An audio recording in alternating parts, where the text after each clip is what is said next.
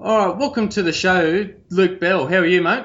Yeah, very well. It's good to be home this time of year. A little bit different to be home this early from the States, but all good.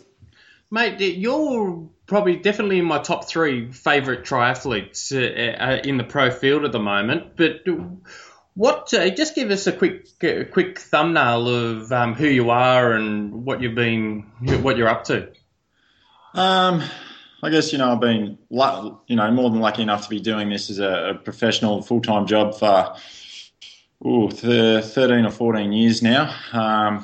Just generally grew up in the country as a kid and moved down to Melbourne for university, completed my sports science education teaching degree, and sort of ever since then been lucky enough to be travelling around or fell into triathlon, travelling around doing this. And I guess I've always tried to realise, this is something that's not going to last forever. It's a pretty special lifestyle what we live, and you try and enjoy it and make the most of it, sort of while it lasts. So what got you into triathlon? As a kid, like I grew up down in Portland, which was a town of 9,000 odd people. My sister and I were parents always had us heavily involved in sport, so it was pretty much every night of the week we either had one or two sports practices. Weekends were always travelling to different towns and doing that. And I used to dislocate my knees a lot as a kid, so that ended the football and basketball sort of avenues, or anything really that had change in direction. And there was a small triathlon in town, and sort of a few of the friends were doing it, so Mum threw me in there. I rolled around a sprint distance, nearly drowned in the old rash vest, dragging me under the water, and swim, ride, and run. And I don't know, sort of enjoyed it ever since. And I did it a bit while I was at uni, along with the normal uni life of late nights and early morning swim squads, and then sort of it really just happened to sort of fall in triathlon probably sort of 18 years of age through the university years. Now that Luke Bell that was drowning in his first try, would he have ever imagined he would have had the record for the fastest Ironman swim? No, I actually think I lost that just the other week. Yeah. Yeah, another downriver stream. So I think it's still got an asterisk, but no, like I Was still it? remember when I moved up to Melbourne and started swimming, and I've been swimming the same squad here in Melbourne ever since I moved up for university with Buddy Portier at Melbourne Grammar. And I started at one side of the pool, and every year we have a laugh at the steps that it took to move from one lane to the next lane to the next lane to finally being able to make it, I guess, to the big lane one and hang on to some of the swimmers' feet. Were you quietly disappointed when your record got broken? Yeah, actually, it was one of those good old things you laugh about at the pub, or just hanging out with the boys or going for a ride. It's like, yeah, Grant Hackett's sort of got nothing on me. I've got 1 minute per hundreds for 3.8 kilometres. So I can't even claim that anymore. So when did you turn pro? So when I finished my uni degree, I just always sort of watched Hawaii on the Nines Wide World of Sports days, and you used to watch Mark and Dave go at it, and then obviously Welchie winning it as well. And I sort of thought I always wanted to do an Ironman. The ITU never really appealed to me. I'm not sure why. It was just maybe because I didn't grow up in the sport. I just saw the Ironman and watching it and wanted to do one. And I think the best time to do it was after finishing uni, and then before you start a real job. I could use the summer to train for it. So I signed up for Ironman Australia at Foster at the time, and I think that was Macca's first Ironman at the time too. So all I can remember of that race is I was, chomping at the bit, and I still remember riding in that bunch ride, looking around, and you had Macca and Waldo up the road, but I still remember, I spoke to Thomas Hellriegel during the bike ride. Chris Lee was in our group, Peter Reid was in our group, and Olivia Barnaud was in our group. And you just sit there going, these are the guys I've watched on TV, so no matter what happened, it was going to be an awesome day. And I think I finished, what did I finish there? Fifth or sixth. Went 8 hours 40. So it wasn't bad for a first roll around an Ironman. Qualified for Kona and thought, well, this may never happen again. So sort of trained for Kona that year and worked little bits of part-time stuff. And then really after, I guess, the 16th in Kona on that first go, I thought, well, actually maybe maybe I could delay a real job for a little bit longer and do this for a living and see how it goes. And lucky enough, we're still getting around. Yeah, well, just going on that, talking about Kona, is that what drives you still? Because you've got countless wins at 70.3 and absolute epic Ironman races. You've been in some real battles. What keeps you going? Is it Kona the big dream, or have you got something else that you're? To be honest with you, it's not even really the racing side of things. Like everyone, you do enjoy racing, and Kona's always been that special one because for me, that's, as a kid, it was my first interaction with Ironman and what it actually was, other than Guy Leach, Trevor Hendy, and that crew. So and then I guess the history in Kona's always been there. But honestly, I love training. I love being outdoors. I love getting out with the guys back here over summer, and if anything, I guess the thing that I have trouble with is probably training too much. If it's a nice day and you head out, we're lucky enough here in Melbourne to have all the Pro Tour boys. So whether it's like tomorrow, I get to hook up with Simon Gerrans and we'll go. You go for a spin, and if they say they're going to do 200 k's and it's a nice day, like, well, hell, why not? Yeah. And then it's just. I love being outdoors and I love training on a nice day and seeing new parts and even my wife Lucy and that when we travel around and you'll get to a different city and chuck on the running shoes and go for a jog. It's amazing to be outside and you just see things that you don't necessarily see if you're walking or just in a car traveling around. Yeah. So are you self-coached or have you got a coach at the moment? I've been working. I guess I've gone back to. I've done big circles. I've tried lots of things over the years, and I've always found you need to, I guess, find someone that you get along with is probably the biggest key as a coach, and then another one is people you trust. There's no point having people you don't trust. So I worked with multi-sports early on, and I guess for the past 6 to 12 months, we've become good friends over the years with obviously Paul and Fraser and Huddle and Rock and Heather Fuhrer, and as of the past 6 to 12 months, I've just really bounced ideas and had Rock Fry, Heather Fuhrer's husband, helping me out. So, we'll go in San Diego, go for a paddle or sit at the beach of a night and, I'll just throw ideas at him or I'll write down what I think's a good idea. And then, I've got training ideas and programs from him off napkins at restaurants and random bits of paper. And, over this course of time, I guess you learn what works and what doesn't, but you still need that out. I still believe that every athlete needs someone, whether it be a consultant or guidance, or the biggest thing is to have that outside perspective, because as an athlete, I guess our pain thresholds are skewed. What we perceive as normal training is skewed, and you just need someone on an outside perspective to say, hey, maybe you're doing too much, maybe you should freshen up now, or maybe you should back it off for a little bit. Or maybe that's a stupid idea what you've written down and just put in front of me. So Rock's been good like that. He's seen it all. I guess he helped out Peter Reid for his 3 Kona titles.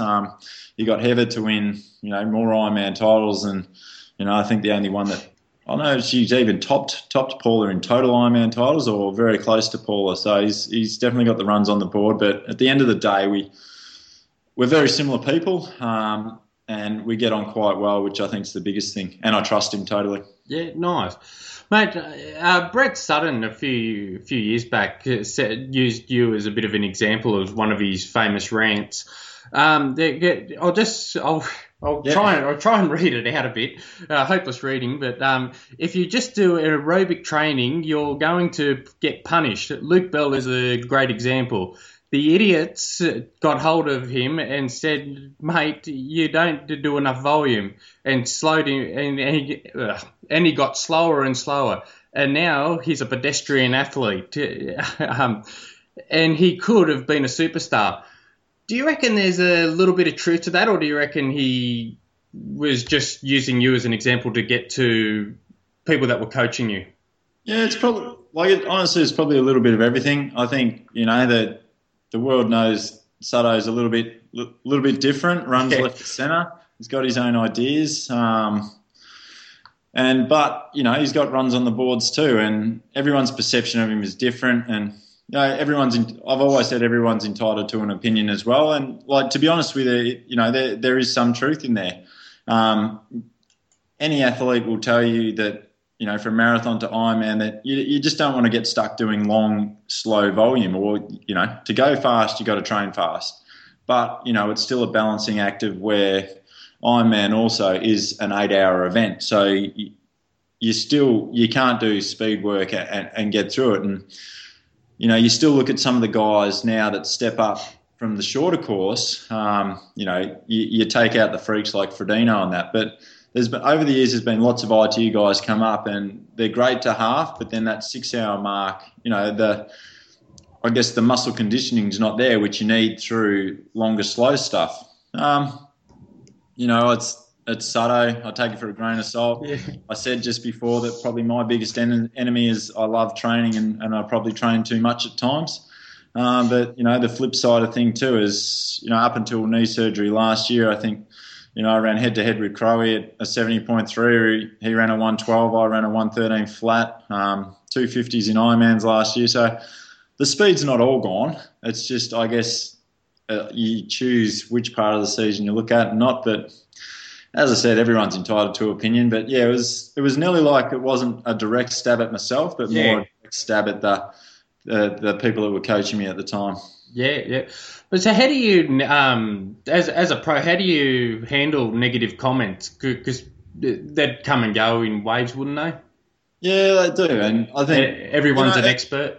Yeah, at the end of the day, it's, things will get to you, but you're only human.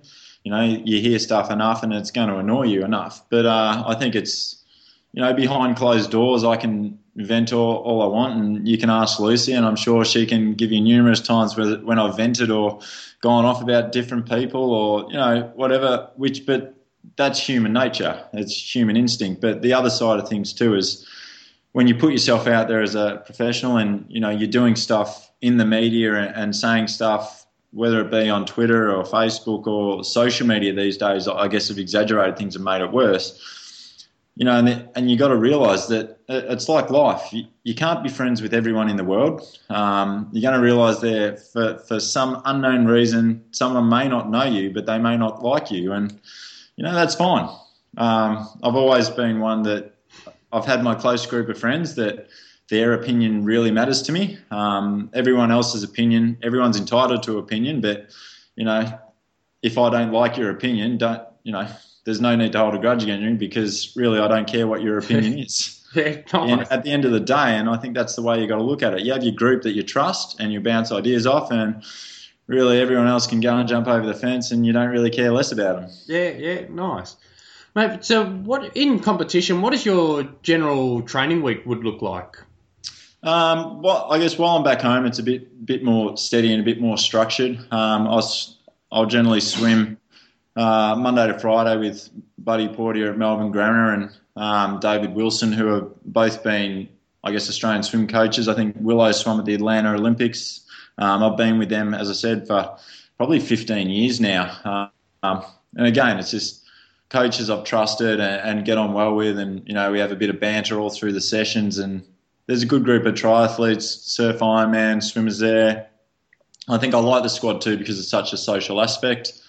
During the week, I'll generally ride in the morning, 4 mornings a week. The long rides on Wednesday, you'll try and hook up with either Greg Henderson, Simon Gerrans, or any of the tour boys in town. I think Kunda Court from Shimano's back soon. So we normally get a good group of guys who can go out there, and I'm by far the weakest link, and I can tell you there's nothing enjoyable about being the weakest link. And then, weekend, you jump in on all the group rides, and whether it be jumping the famous Hell Ride here for a bit of a hit out. And then, there's run groups around.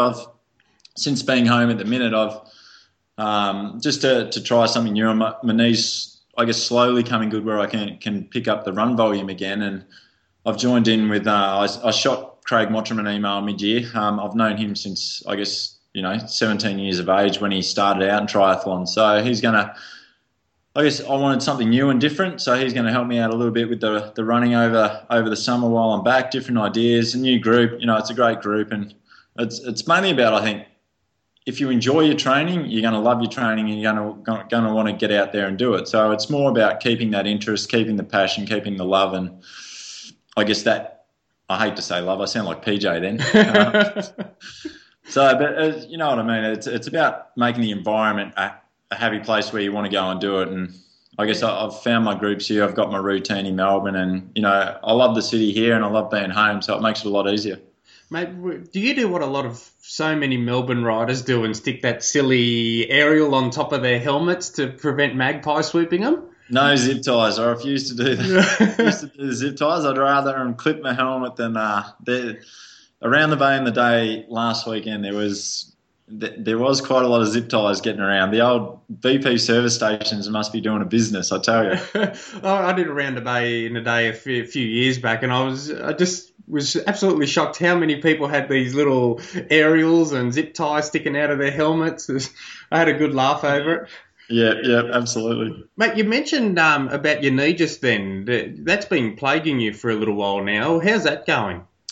Yeah, I guess it sort of has been a little while. I've never been one to sort of, I guess, throw it out there and use the things as big excuses. I kept it pretty much, it's something that happens in sport. These things happen. So I had surgery on that in February. There was cartilage removed, so it wasn't just a go in and a look around sort of aspect. So, realistically, what are we, 7 or 8 months post-surgery? I was trying to be back racing within 5 weeks. You take any, I guess you relate it back to football players, and they'll be out for half the season, most of the season. So, realistically, it's probably about the time frame now where you start getting back into things. But unfortunately, as an athlete, you want to keep your sponsors happy, and, you don't want to sit out a full season either. So I probably started back racing a little bit too soon. It was handling training okay, and I was gauging my running. So I was only able to run 40 to 50K a week. So for me to think that I was going to race an Ironman and race over 42Ks was realistically never going to happen.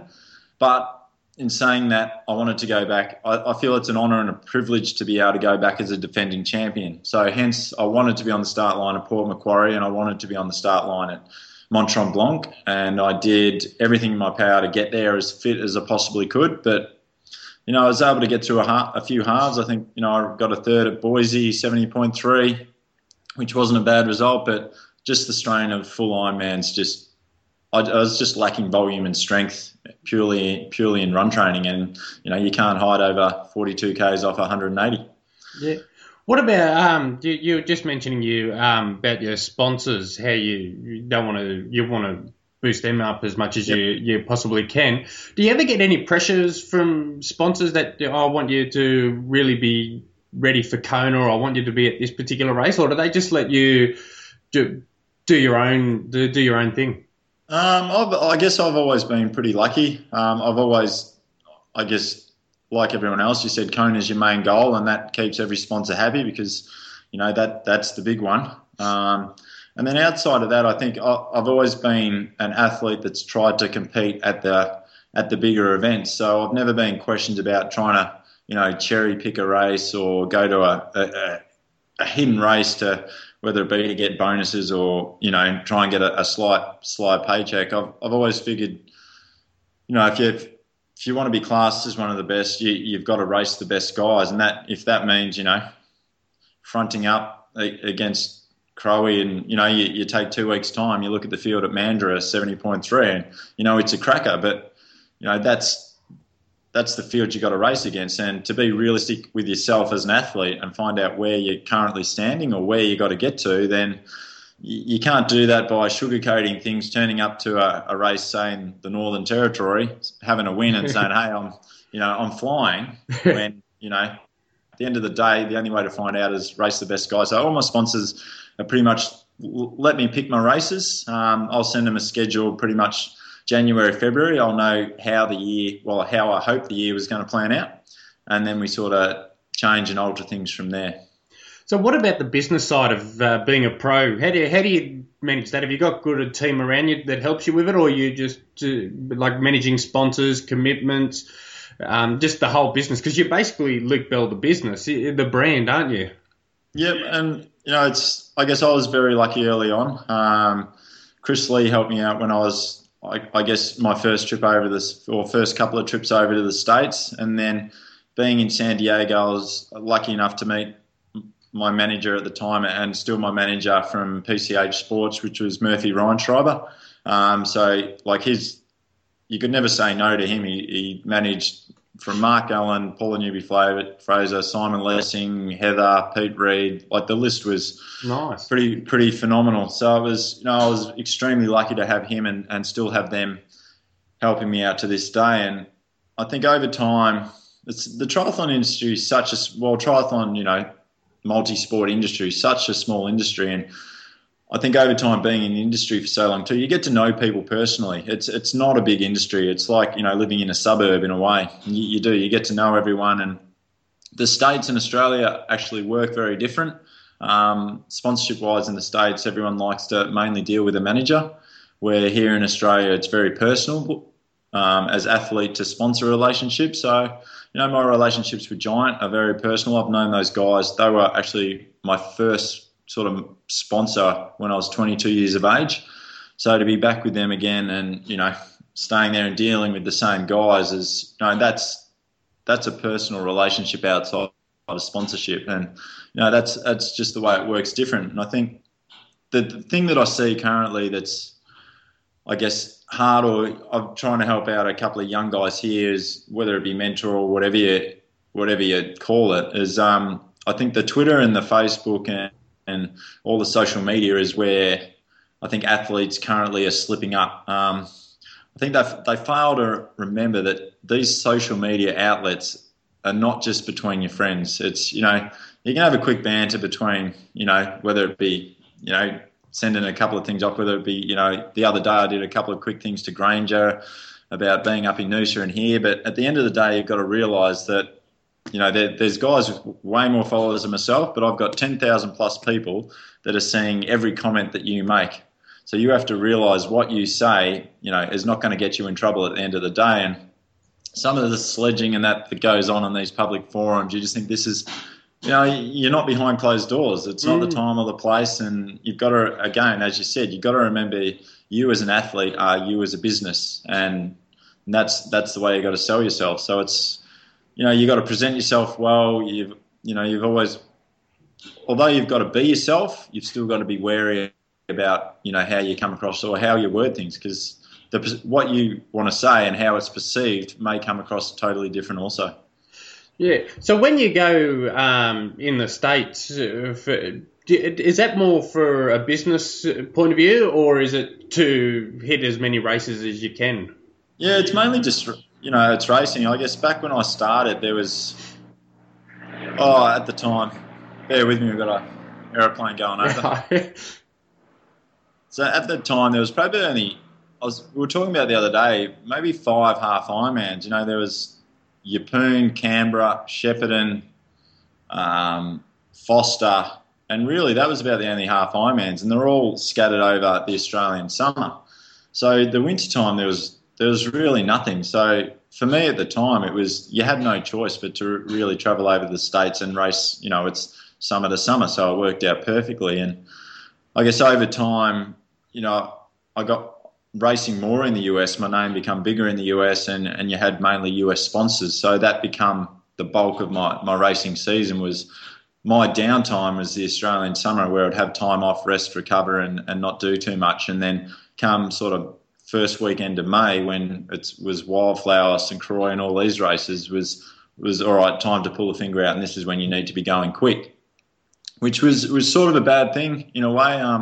I never really got to race at home as much as probably I liked or as well as I liked for quite a few years, because you were always trying to peak for that US summer season. So, you turn up to events here and you're, 80, 90%, and it wasn't what you wanted to do. But yeah, purely to start with, my racing in the US was due to just lack of races in Australia, where now I think for the guys coming up, and, the big one at the minute, everyone's always complaining about the prize purses and prize monies. And at the end of the day, we're not tennis, we're not golf, we're not mainstream sports. 99% of us got into it for the love of the sport, not because you thought you could make a living out of it. There's more than enough guys that can do it. But yeah, as I said, back when I started, there was 5 races. Where you look at the Australian or Asia Pacific region now, you can race 12 months of the year here, and if you're good enough, you can make a living out of it. Yeah. It's just you got to knuckle down and get it done. So you can actually over race now, where before there was, as I said, not enough races to do. Yeah. So if you were to do it all over again, would you do anything different? I'd say no, mainly because I've never thought about doing it all over again. Like, I sort of don't see the point in thinking about that, because realistically, what's done is done. You're better off looking forward and moving on. They always say you learn from your mistakes and go on. But I think the thing I've liked about what I've done over the years, I've tried different things, whether it be different training regimes, trying different things in training, trying different things in races. As I said, I've tried to experience different events. So I'd say no, and I've never thought about it. But as I said, you can only move forward, really. Yeah. So what's your race schedule look for the rest of the season? November's looking quite busy at the minute. As I said, it's more because I feel like I've missed a bit of racing, and I'm not looking to go to these races to win them or anything. At the minute, my goal is to go there and be competitive. Sunny Coast was a step in that direction. With Stixie, there was a few of us there that got off the plane from the US that week prior, but it was nice to be able to be in the mix for the swim and the bike and be somewhat comfortable to the run. I think I ran okay till 8 kilometres before the wheels started to come off again. Malaysia I was trying to get points for next year. Unfortunately, the knee sort of didn't cooperate through the Ironman, so hence Ironman will be off the cards until it will be Ironman Melbourne next year, just to get things sorted, physios and strength and conditioning at the minute. But at the minute, I'll still head to Mandurah. As I said, it's a pretty good field. I'll get a good gauge of exactly where I'm at with that sort of field, what I need to work on over the next few months.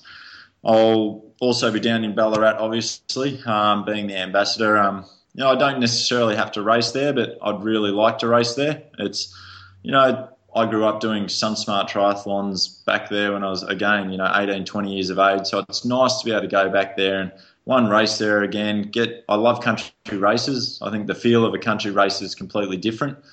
The community gets behind them a lot more. So we'll head there, and then whether I do sort of another race or two at the end of November will depend on how the body pulls up from Mandurah and obviously Ballarat. But you will not see me on the start line at Busselton Ironman, that's for sure. Yeah. That will not happen. As I said, the next full Ironman, once the body gets all sorted and doing enough prep, I think I'm done with going into Ironman events underdone and underprepared. I've known I've done that, and I've got no one else to blame but myself, but it's definitely a painful way to do things. Okay. And an Ironman's painful enough as it is. I reckon, yeah. Mate, so who are what sponsors have you got, and what are they doing for you at the moment? Probably my long-term ones or major ones, I've been lucky enough to be with Powerbar now for, I think that's going over 10 years. Oakley have been very much the same. That's well over 10 years. The guys at Giant Bikes have been back on them for the past 2 years. And as I said, they were my initial sponsor starting out, and it's great to have them here in Melbourne as well. And then obviously Saucony as well. They'd be all the majors, and then you've got secondaries as well. I think that the guys I have really enjoyed of recent times as of working with are the guys at Envy. They're a young Envy Wheels.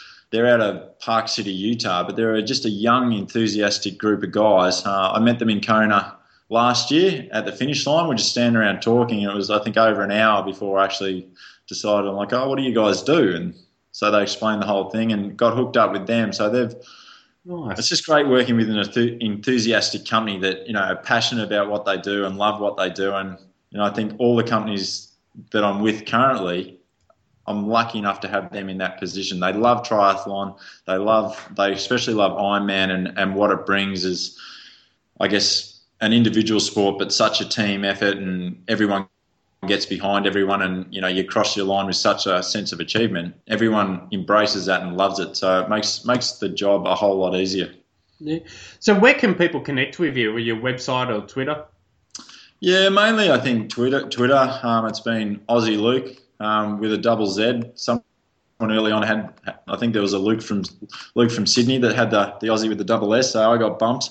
But yeah, I'd say mainly Twitter and Instagram would be the easiest ones nowadays. Websites are great, but I think the things now are moving more Facebook, Twitter, that more hands-on, more connections throughout the day rather than the once every 2 week sort of things that websites used to bring. Yeah. So we'll finish off, mate. Have you got any funny stories or embarrassing stories for us? There's plenty of funny stories over the years. I've got lots from the early days, from Jurgen Zaks to Normans and Cam Widoffs, but I'll give you probably the most recent one was last year at Ironman Australia, and it was always nice to tick off that Ironman win. Everyone, I think it's been quite public that I've had more seconds than anyone else, and close seconds that be. So it was nice to finally get a win, and being in Australia was extra nice, and on as Australian Ironman as well, where it all began for me was great. But I crossed the finish line. And Luce did a quick wrap around the towel of me, and he did the interviews, and I thought I sort of snuck away with it, and we sort of left it for a while. And then before Kona last year, Saucony sent out, they did all their athletes racing their signing cards, so like a postcard size thing with the photos. So I got my Ironman Australia finish line photo, and sitting there looking at it like, this is not going to cut it. I'm like, so I emailed the guys back, hey, nice and polite, I know these are going to print, but is there any chance we can change them? And they're like, oh, what's the go? It's a great photo. And I'm like, well, the photo's, a pretty big headshot. And although you may think it's a chocolate gel on my chin, it was actually a nice big smear of poo. So I had a bit of GI problems come on at about 18 kilometres of the run. And unfortunately, at about 20 kilometres running up the steep hill out of Port Mac there, I ran past a friend. He's like, you're looking good. And I'm like, oh, can you see anything down my leg? And he's like, no. So from then on, I was managing, washing it out, patting it down, washing it out, patting it out. But unfortunately, later on when I've grabbed a gel, had a gel, and I've smeared, from patting my leg, I've smeared a nice big bit of poo on my chin. So it was awesome to get a maiden victory at Ironman Australia, but that victory is always going to have that smear of poo across my chin. Actually, it's that same race you did is when my son just absolutely idolised you from there on in, and I got in contact with you. That he's absolutely idolised you. Everything's Luke Bell, and he'd you actually sent him one of the cards signed, and you also sent him two of your Kona swim caps signed, and he absolutely loves it, and he still idolises the ground you walk on. Everything's Luke Bell, and if he'll hear a race, I'll talk about a race because I talk about triathlons 24/7, and he goes, well, did Luke Bell win? I go, no, I don't think he was racing. Well, why not? And everything's Luke Bell, but yeah.